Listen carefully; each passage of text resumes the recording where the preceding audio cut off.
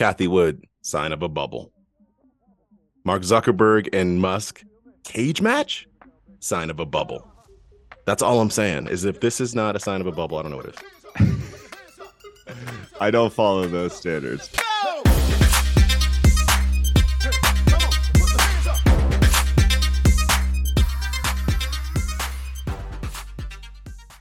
This podcast contains the arguably witty banter of two friends, Skippy and Dougals, that like to debate about investing. The content is intended to be entertaining and for informational purposes only, not investment advice. You should do your own research and consult a financial professional before using any of the information in this podcast, and especially before investing. How your week be at, playa? Great, man. How about you? It's good. I'm coming into this weekend with the hotness, Brosafina. You know, you inspired me. Obviously. A couple of weeks ago, you sported some killer kicks at this presentation you were rocking. And Nike.com was having a sweet sale this week. Man, Ooh. I made 2 purchases just to kind of keep up with you. All right. Oh, that's good. Good that you did, because I had 2 pairs of shoes that showed up a couple days ago. So I'm still behind. I thought I was coming. I felt like a competitive vibe come along, and so like my trigger finger went. Nice work. Excellent work. So yeah, that's the thing with me. I think we talked about this on the pod before, that I do not buy clothes. Like I haven't bought. Oh, this is actually not true, because I left behind like a sport coat on a trip recently, and so I had to stop at an airport, Johnston and Murphy.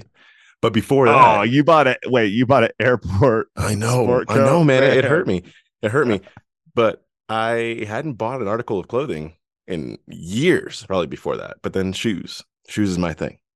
I keep telling you, you don't brag about that on a public forum like this podcast. Sorry. Before we get started, please go rate and review the podcast. And we love your listener mail. SkippyDougals@gmail.com. Hit us up. We like your questions. We like your comments. We like your thoughts. Thank you. Okay, you ready? Yeah. I'm going to say 3 words, and I want you to name what this is referring to. Okay, you got it? Mm-hmm. Send me location. Oh, no, you're not going here. I'm already there, baby. The cage match? Yes, I'm already there. Zuck and Musk. So here's the thing. I feel like every other week this year, I come on this here podcast and say some version of, you know what the latest sign is, that it's a bubble?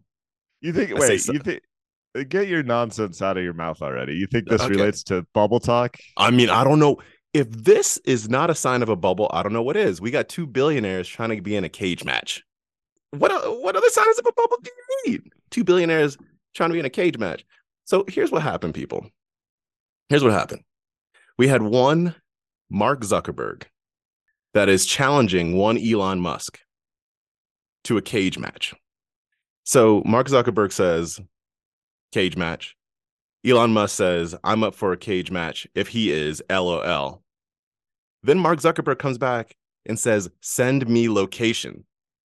Okay, let me recap, because I didn't follow this closely, because it's complete nonsense that I shouldn't waste my time with.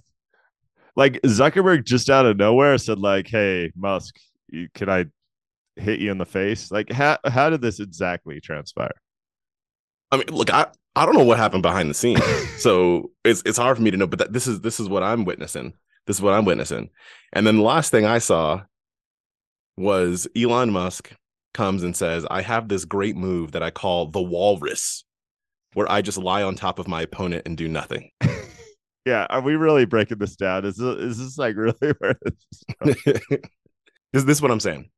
There are people like you and me that we're like, oh, what are Meta's financials looking like? What is free cash flow looking like? How is Zuckerberg thinking about investing, capital allocation? Meanwhile, what is he up to? He's doing these crazy military challenges. Yeah, and trying to fight Walrus Eye. Well, and he already had his first, like a couple of weeks back, he had his first like official sanctioned some sort of martial arts fighting event, which I believe he won. So props. Yeah, he just has too much time on his hands, which is crazy to say as the CEO of like 3 of the world's largest and most influential companies, that he has too much time on his hands, but he clearly does. Get back to work, though. You know what I mean? I need you to make my capital Oh get to no, I work. disagree. There's No, only so I'm much joking. like I mean, I there's know, only I'm so much joking. time you could spend thinking about work. Kathy Wood, sign of a bubble. Mark Zuckerberg and Musk, cage match, sign of a bubble. That's all I'm saying. Is if this is not a sign of a bubble, I don't know what is. I don't follow those standards. One thing that happens in a bubble is people go, "Well, I'm just going to do what Buffett does because Buffett should be easy to copy, Smart. right?" That's smart. Yeah. There was a story I came across this week from a presentation by the author of The Snowball, which breaks down Buffett and his businesses, excuse me, where Alice Schroeder details walking through Nebraska Furniture Mart with him. Yep. Fascinating. Yes. There's just rows and rows of carpet on the shelves. And Buffett walks her through. This is one of his 40 plus businesses at the time. He walks her through, hey, this green one has a 20% margin. This gray one sells really well. It's on sale this week. Typically has a 22% margin, currently has an 11% margin. Goes on for rows and rows, for thousands of different types of carpet, right? Walks back to the office, gets a detailed breakdown of the week by week sales of See's Candy, and picks up the Santa Monica location and tells her why there's a 5% dip in sales, and basically does that for all of his businesses from memory. So what's your takeaway? You're not Buffett, man. This is we've talked about Jordan before, like, but all the people that are just like, oh, I'll just take some, I'll throw a couple Buffett quotes on my wall, and I'm gonna be worth $50 billion in no time. No, you're not. You might as well stop trying. Is how I feel. Not trying to invest, but trying to be Buffett. Is that what you're saying? Yeah, yeah. Because you got to do you. That's the thing, right? You got to do you. You got to do you. What is your own style? What's your personality, right? Et cetera, et cetera. We always talk about that. I agree. This is some next level stuff. The way that Buffett, at least at this point in time, was managing his thoughts around investing was get into all the nitty gritty details of the operations, at least maybe not the how, but the output, right, of the operations. That's his style. Yep. It's wild, man. Well, there's so many stories, like so much to this. I remember one of the first CEOs that I worked for long ago knew everyone's name as the company grew from like 30 people to 300 people.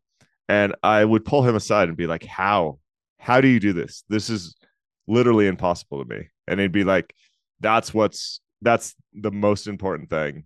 And not the most important. That's the most important thing at work for me, is like knowing these people that are making this business grow. So because it's that important for me, not only do I spend more time on it, but I like focus on it intently. And that's what matters for me. He used to even go around and hand people paychecks. This is in the days when you still got like a paper paycheck and it wasn't direct deposited, right?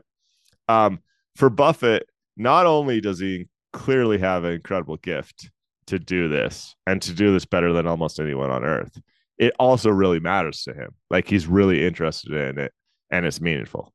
Yeah. And so one sidebar story, then I'll come back to this with a statement around Buffett. On paychecks, paper paychecks, I remember my first job. I was like, I'm going to get me a job. I'm going to get me some money. Right? That's what jobs do. I work for my couple weeks. I get this paycheck. They hand me this piece of paper. And I was literally like, what? How do I turn this into money? Like I had to leave my job and then figure out how to open a bank account. Like I was like, anyway, financial literacy, people. It's important. Financial literacy.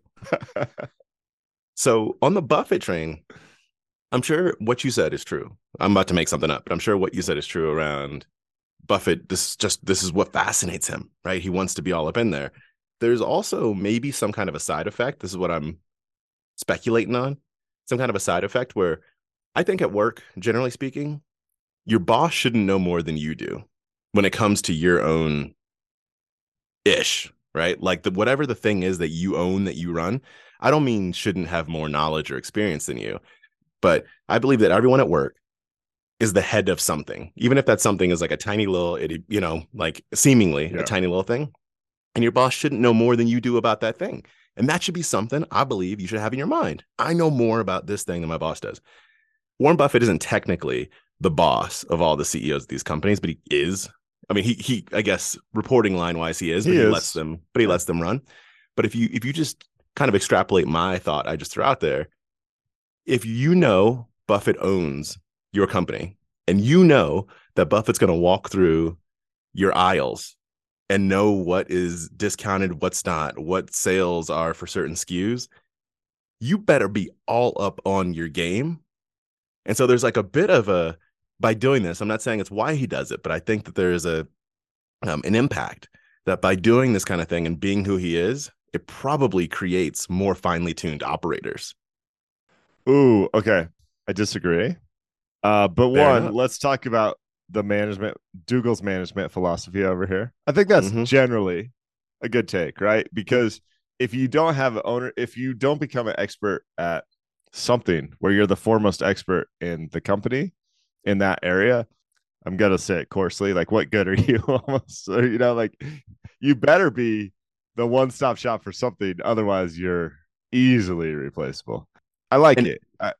And when I'm talking about expertise, it's not even technical expertise. I mean, like if you are the receptionist, right, in an organization, you are the head of making people feel good and welcome when they walk through the front door. You best be like the best at that. Like your boss shouldn't know more about how to do that than you do. You should understand when people walk through the front door, what makes them feel better? Who's coming in next? What are the key appointments for the day, right? All that kind of stuff. That's the kind of thing I'm talking about too. So it's not just technical expertise. Continue. Yeah, I'm trying to find a study that relates from our boy Justin Carbonell, who was on the show, I think a year back. Yep. And I can't find it right here, but the gist of it is they did some research on CEOs that had been in seat for more than 10 years and found out that those stocks outperformed. The immediate question I have, which is the same as I'd raised for you, is like, were they only allowed to be the CEO for more than a decade because their stock performed? So chicken egg, it's a cart horse. I think this, with your thoughts on Buffett, is probably the same. They built a really solid business, which probably means they have incredible expertise and knew all this nonsense before Buffett came in and bought it. So you're saying, yeah, well, when Buffett becomes your boss, you better up your game. I'm saying their game was probably already top notch. Yeah, you better keep it tight. That's what I'm saying. But I don't think you have to worry about that. I think they had already built a business that was proven to succeed, and Buffett felt it was so strongly about that business that he was willing to purchase it with his own capital. Yeah, so that's true. That's true. Chicken egg later in life, they may have slipped a little bit. In this year's Berkshire Hathaway annual meeting, there was one point where they were talking about CEOs, and I can't remember who they were discussing, but one of their CEOs they were talking about that is no longer CEO. I think he either left the company or he may have passed away. They were like, yeah, we probably should have replaced him like 10, 15 years before he ended up leaving. And I went, good, but I don't think it had any impact on the business. Like it's kind of what they said. It was a little bit of like that's probably a little tongue in cheek, but I think it was a testament to, how they talk about how like you want a business that a dummy could run.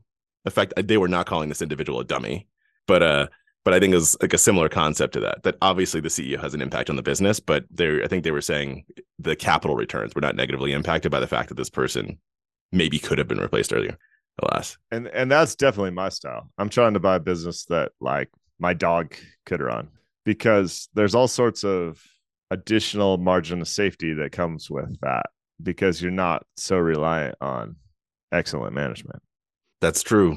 And we differ in this world, because the businesses I'm buying, you better be on the top of your game or else, because this thing is priced for perfection. I mean, you're buying stuff like NVIDIA, which you don't currently own, but you have owned in the past, where the management team is so intelligent they're selling the stock right now because they know it's overvalued. Yes. Great management. So I'm going to reach into the fishbowl to talk about portfolio mistakes. But before I get there, I'm going to drop something else on you that is related. So TransDigm.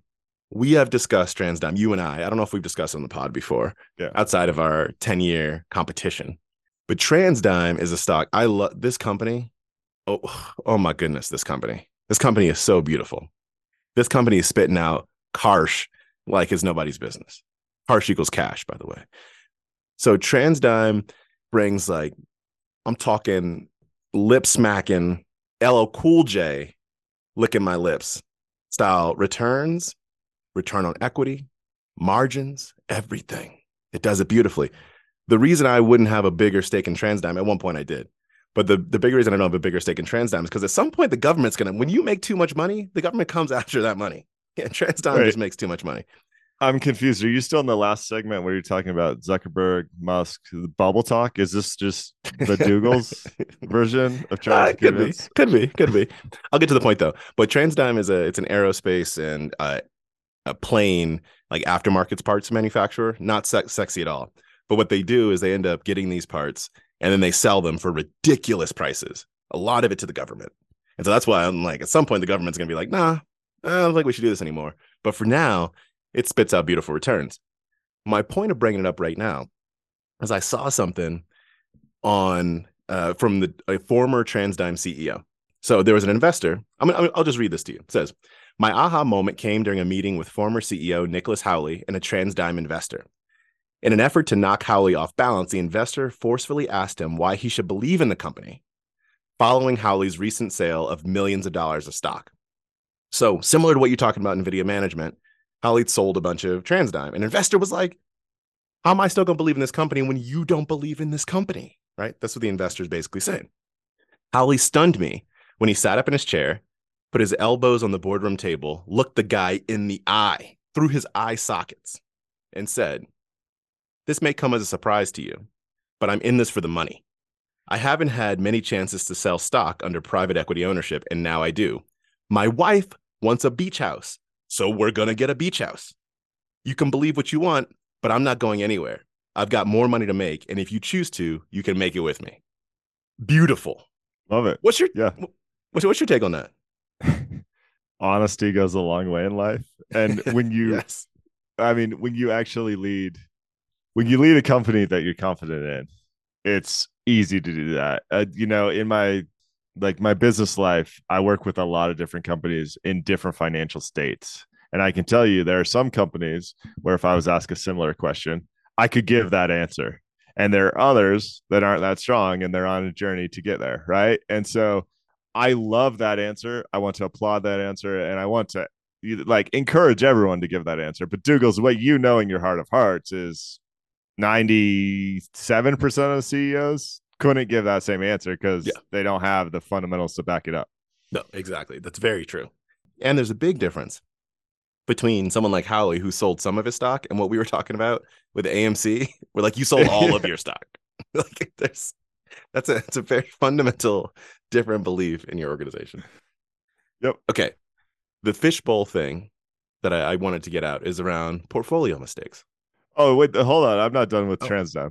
Like the other thing I love so much about that is, hey, my wife wants a beach house. And I imagine, I'm speculating here, but I imagine like tied into that is like, and I work long hours and she's mad about XYZ and I got to fly over here and over there. And like, this is the bargaining chip I have, man. Like it's a beach house. I just love the transparency and also the thought that comes with that, because it shows you the type of leader he is. Like, it's not, oh, I needed some cash. It's like, no, I have these very clear expenditures on my personal balance sheet, and that's why I chose to show this amount of stock. And it just absolutely love that. Thanks for bringing it up. Absolute. Love TransDigm. Okay. Portfolio mistakes. There was this piece in Morningstar about the 5 portfolio mistakes that they seem that are pretty common. I want to throw these 5 out, and then I want to have a discussion around portfolio mistakes maybe you made, right? You've seen, that I've seen, etc. And this isn't trading mistakes. It's about like your holdings. Like, what if you look at a portfolio, what are errors? So there are 5 mistakes. I'm going to name them, then we can go back. One is portfolio sprawl. Portfolio sprawl is having too many accounts, too many holdings in all your accounts, so you can't even like keep track of your nonsense.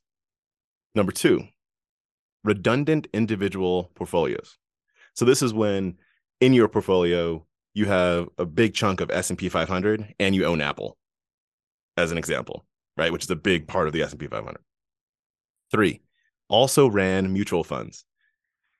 This is kind of, it's taking the downside of the set it and forget it. So they're saying like you bought this mutual fund back in 1996 and then you just let your portfolio run. And that mutual fund's now run by, I don't know, some 23-year-old hacker, right? That wasn't the same mutual fund operator that you bought back in 1996 by a long shot, some version of that. Yeah, I think we're going to kill that one. I don't think we're going to talk about it anymore because most mutual funds ETFs don't even last that long.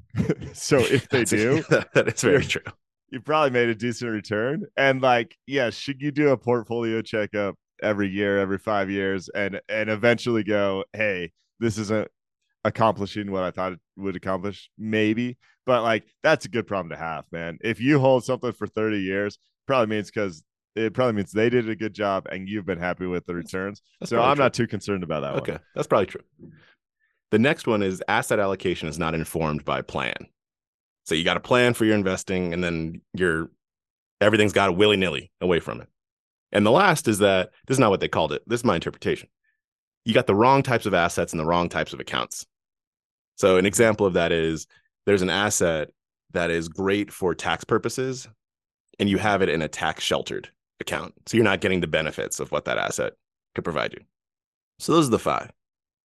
What stands out to you in the 5? We can go back and talk about that. And then I do want to discuss like some thoughts that come to your mind that you see that you've made around portfolios mistakes. All right. So the general concept here is like all of investing, which is contradictory, which really sucks. So your average investor is going to read an article like this and be like, I need a portfolio checkup. Well, the problem is they might have done a portfolio checkup 9 months ago. They might never sit back and let their thought out strategy actually run. Yes. Because there's this desire to change things. And so you got to fight that here.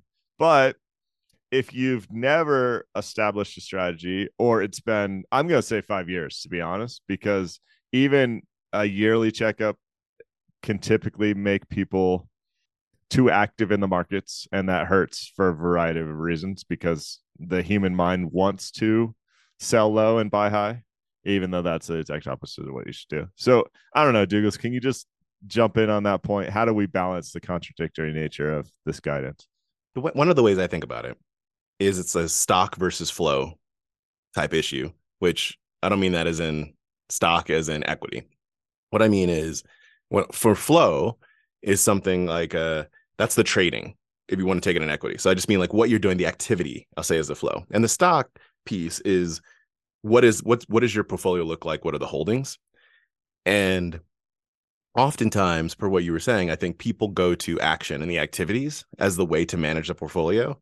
And what this stuff is more so saying is, how do you just look at the basket of goods as a whole? And it's super nuanced, like difference there. But I think it's an important one because you're absolutely right. Like you should ensure that, to go to what's second to last point they have, asset allocation is not informed by plan. 1, make sure you have a plan. Like they didn't even say that there, but my biggest takeaway from that is like, have a plan. Yeah. And write it down. Right. Yeah. This could be, you could be sending yourself a text message. It could be a note you make on your phone or whatever that says 5 bullet points. Like it just write something if you have nothing. So when you freak out or when you're panicked or when you have times of uncertainty, you have something that you can reference and say, when I had a clear head 3 years back, This is what I said I was doing. And look, my plan is still doing that. So I can step away from my phone, not make this trade, and be successful long term. Precisely. Right. Precisely. Beforecisely. That's exactly right. When people join my company, often like some people that join will like grab time with me and they're like, what's your advice, right, for navigating this place? Like, this isn't necessarily company specific, but something I think is important is go and write down the 5 principles that have made you successful to date in this role or this type of role, and then refer back to it every now and again. Because especially in like the fast growth, like startup-y type environment, it can get so easy that sometimes you're like, okay, I'm just going to cut this corner because I got to get this done next week. And sometimes you do have to cut that corner, But if you have your principles like written down, you can say, I'm going to cut this corner next week, but I'm going to fix it over the next month. And like, because I know I have to go back to this thing. I think it's so similar to what you were just saying there. You write down the plan so you can refer back to it and just make sure you're good to go. I think that's central to the whole contradictory nature of what you talked about. But if you don't have a plan, then it's hard to do that. Yep. Yeah. So if we're rewriting this, I think that's number one that we'd suggest. And then if you want to talk point by point, portfolio sprawl is something I'm absolutely guilty of. This is what happens when you invest for 20 or 30 years, right? Because you switch jobs, you end up with a retirement account with a old company that doesn't easily mesh with a retirement account with a new company. You probably have some college savings for your kids that might end up in different places. You end up with the legacy brokerage account and the new brokerage account and the fintech robo advisor, like all these things. I'm probably as guilty as anyone here. I have a way to deal with it where it still kind of works for me, but the cleanup is hard. So a mistake that I'd add to this, that's a sub point to the have a plan one, is not understanding your portfolio. I think that's a mistake, I'd say. It goes back to that the dude that comes up every now and again, might even come up earlier in this episode when he was asked on CNBC or whatever, what does Upstart do? You go, oh, excuse me, you're breaking up, right? Because he doesn't know. Because he doesn't know. He doesn't know. Just understand your portfolio. And there are a couple different layers to that. One is, what do you hold? What do they do? Even at the most basic level. Like, what does that you should probably go more than just basic, but like, what does that company do? And also at the more macro level of, why do you have that account? Why do you have it at that broker? And it can be easy to lose track of that, right? As you mentioned, like over years. But I think it's an important point. Just understand your portfolio and have some rationale to it. It's another one that I'd say. Yeah. So point two here is redundant individual stock portfolio. Most people shouldn't pick individual stocks at all. So solve that one. Like, solve that one.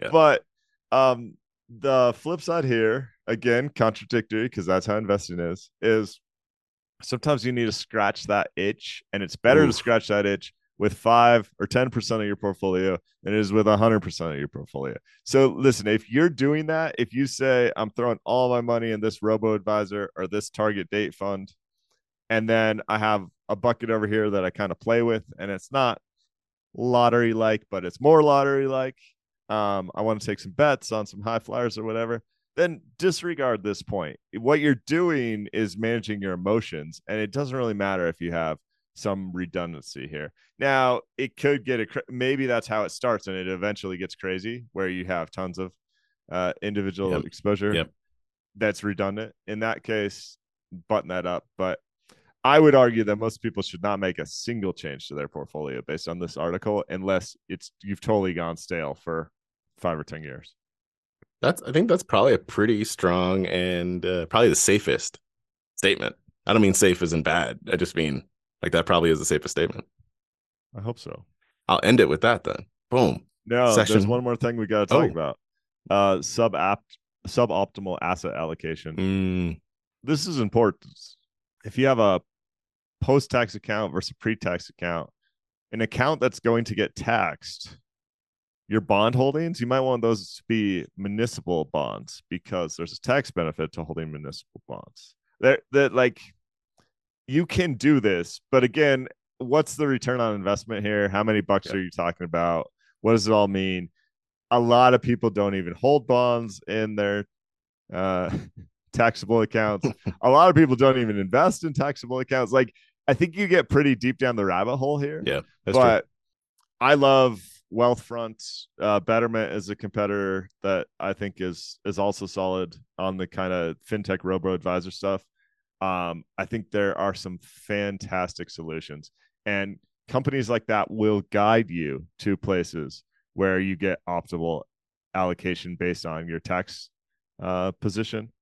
And so I think it's important, but I just know we're probably only talking about 5 or 10% of the population that it actually matters.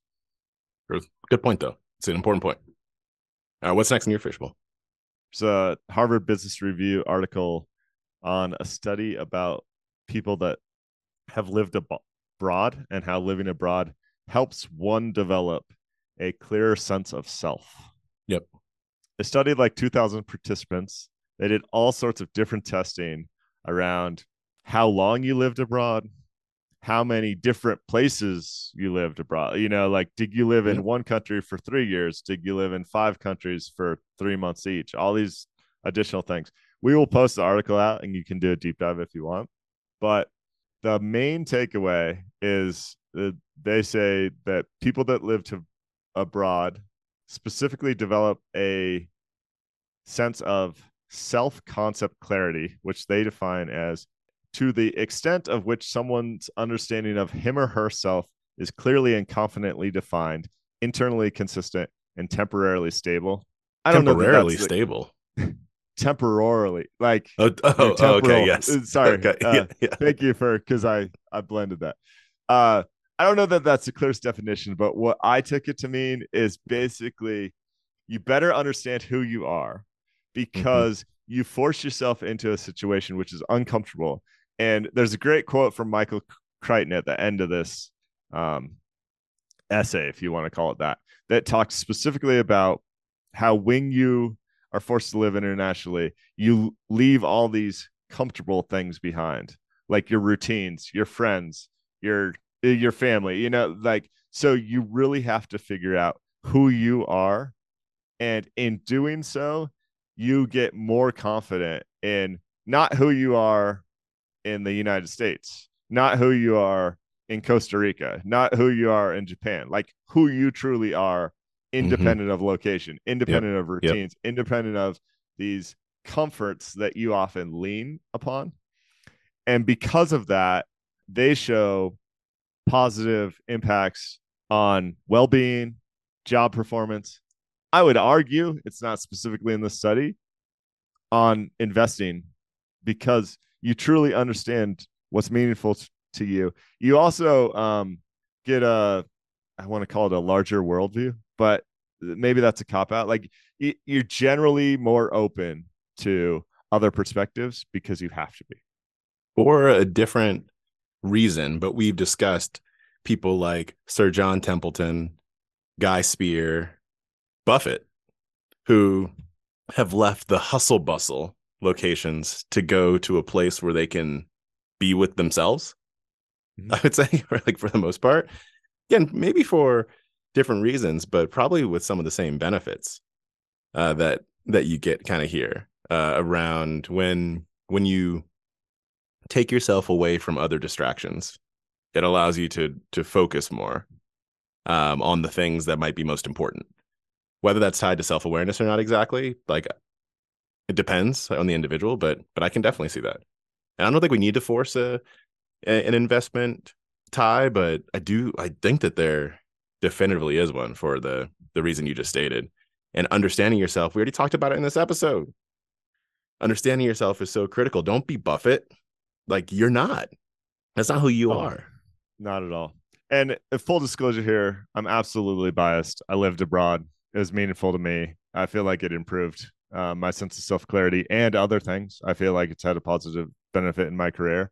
But I thought this article was just incredibly well done because they did use a scientific method with multiple studies. It's not one study. Then they tried to pick holes in that study and break down different things. There's even some additional testing they did with people who were scheduled to live abroad who actually then didn't go for one reason or another to validate some of their hypotheses. So fascinating stuff. I liked it. We'll put it on the Substack.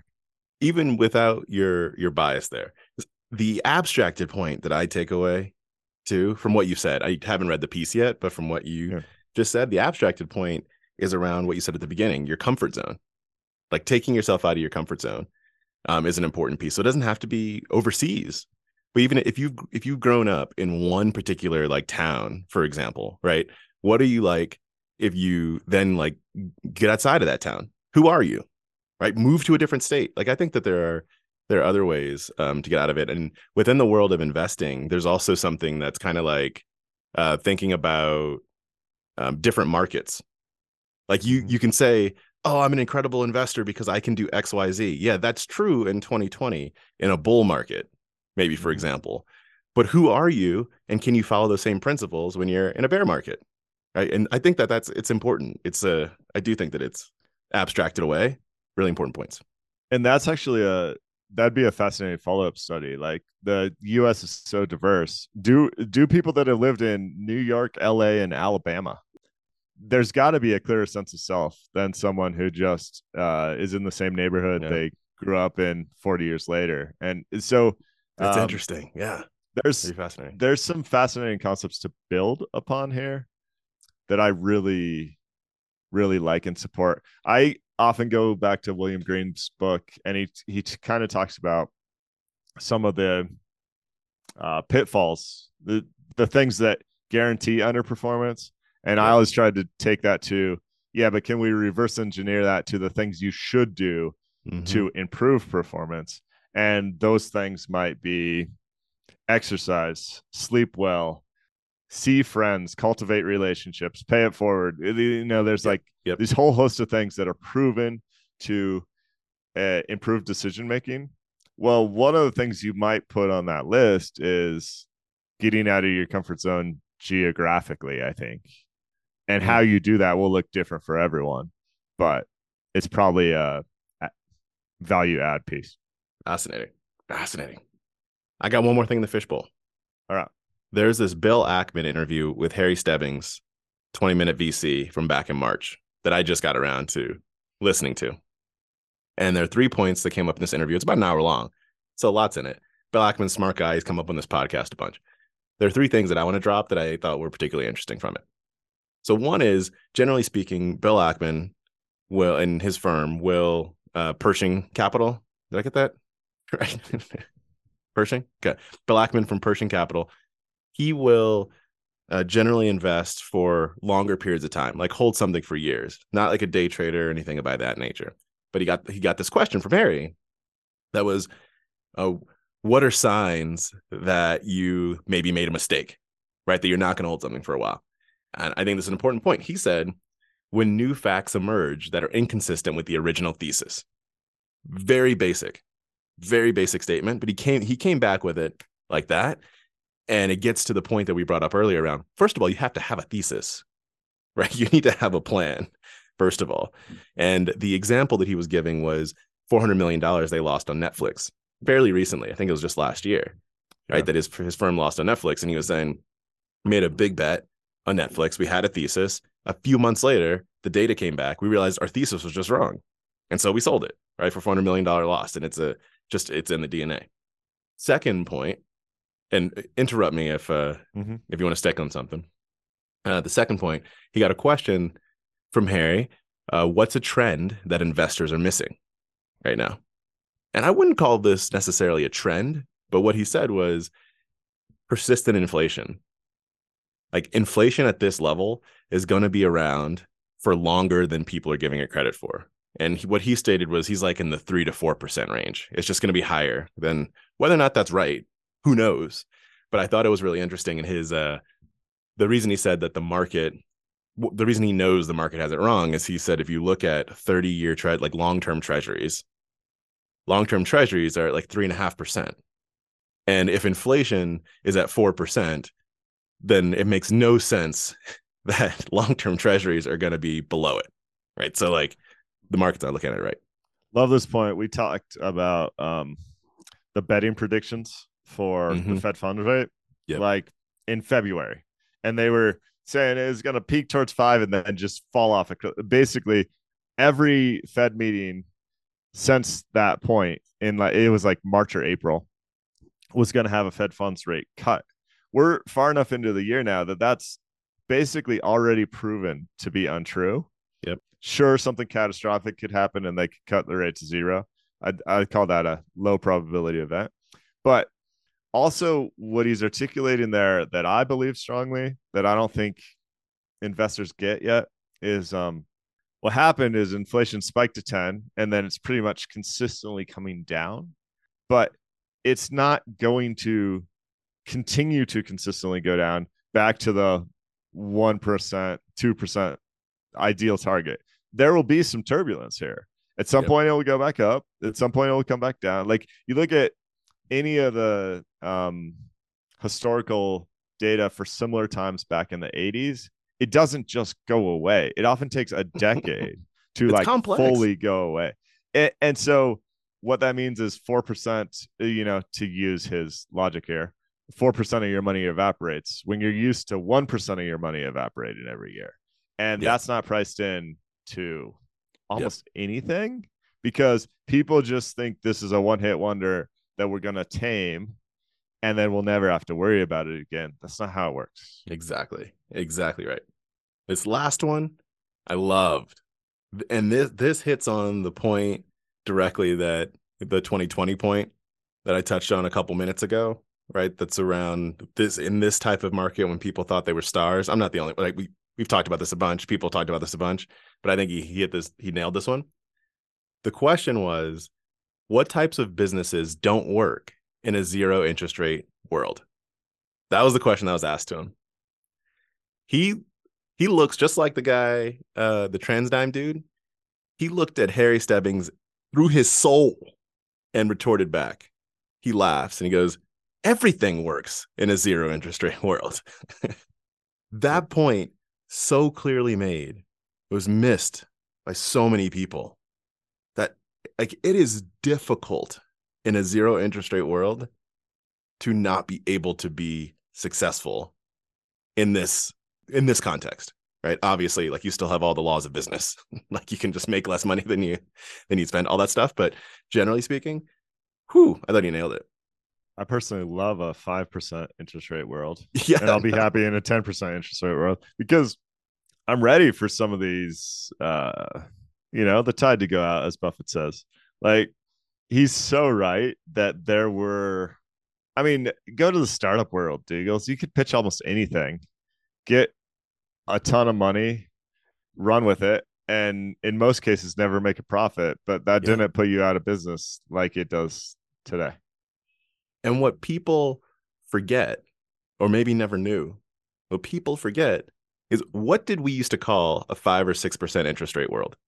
Well, actually, great. I mean, so normal in like 2003, but if you had the context of like the 90s to the 60s, you called it great. You called it like amazingly cheap debt. Yeah, we used to call it the world. That's the thing. The last stupidest 15 joke ever. No, I've said many worse, so you can't say that's the stupidest. But if you like, the last 15 years were just such an anomaly that being in this world makes sense. Like a world in which it's not Tina all day shaking her hips, right? It like you think about asset allocation, as we discussed before. Think about being able to save. You think about what it means to buy that house, to like put your money in that asset. You think about taking out a loan. You think about the capital that you're investing in startups. Like you think about all this stuff because the numbers matter. That's just called the world. And also, throwing down a gauntlet here, democracy cannot exist in a zero interest rate world. No, Aikman just said everything exists, Eagles. Everything thrives. That is okay. That's true. Explain your thought there. In a zero interest rate world will extend income inequality, because the people that have capital are able to put more and more capital and grow more and more capital cheaply. And so therefore it just widens the gap for income inequality, and democracy cannot exist for long periods of time with vast income inequality. Okay. That's it. But that's it. There's no retort.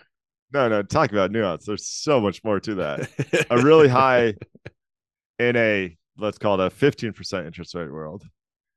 It's very tough for the lower income folks to get the financing they need to have the American dream. I didn't say the higher the interest rates, the better. I just said in a zero interest rate world, that's what happens. There's a lot behind that. I threw out a gauntlet. It's too simple, man, because there's pros and cons to all that. Like, I'm not gonna fight about that point today, but I'm just gonna like put a little note over here on my whiteboard, like come back to this And don't let Dougals get away with that much nonsense, that blatant statement. There you go. Love it. What else you got? That's it this week, guys. Hit the Twitter account at Skippy Dougals. We love listener mail, skippydougals@gmail.com. Premium subscriptions available if you'd like to support the show, which we love. That really does have a meaningful impact behind the scenes, guys. Makes life easier for us. skippydougals.supercast.com. Thank you. Peace.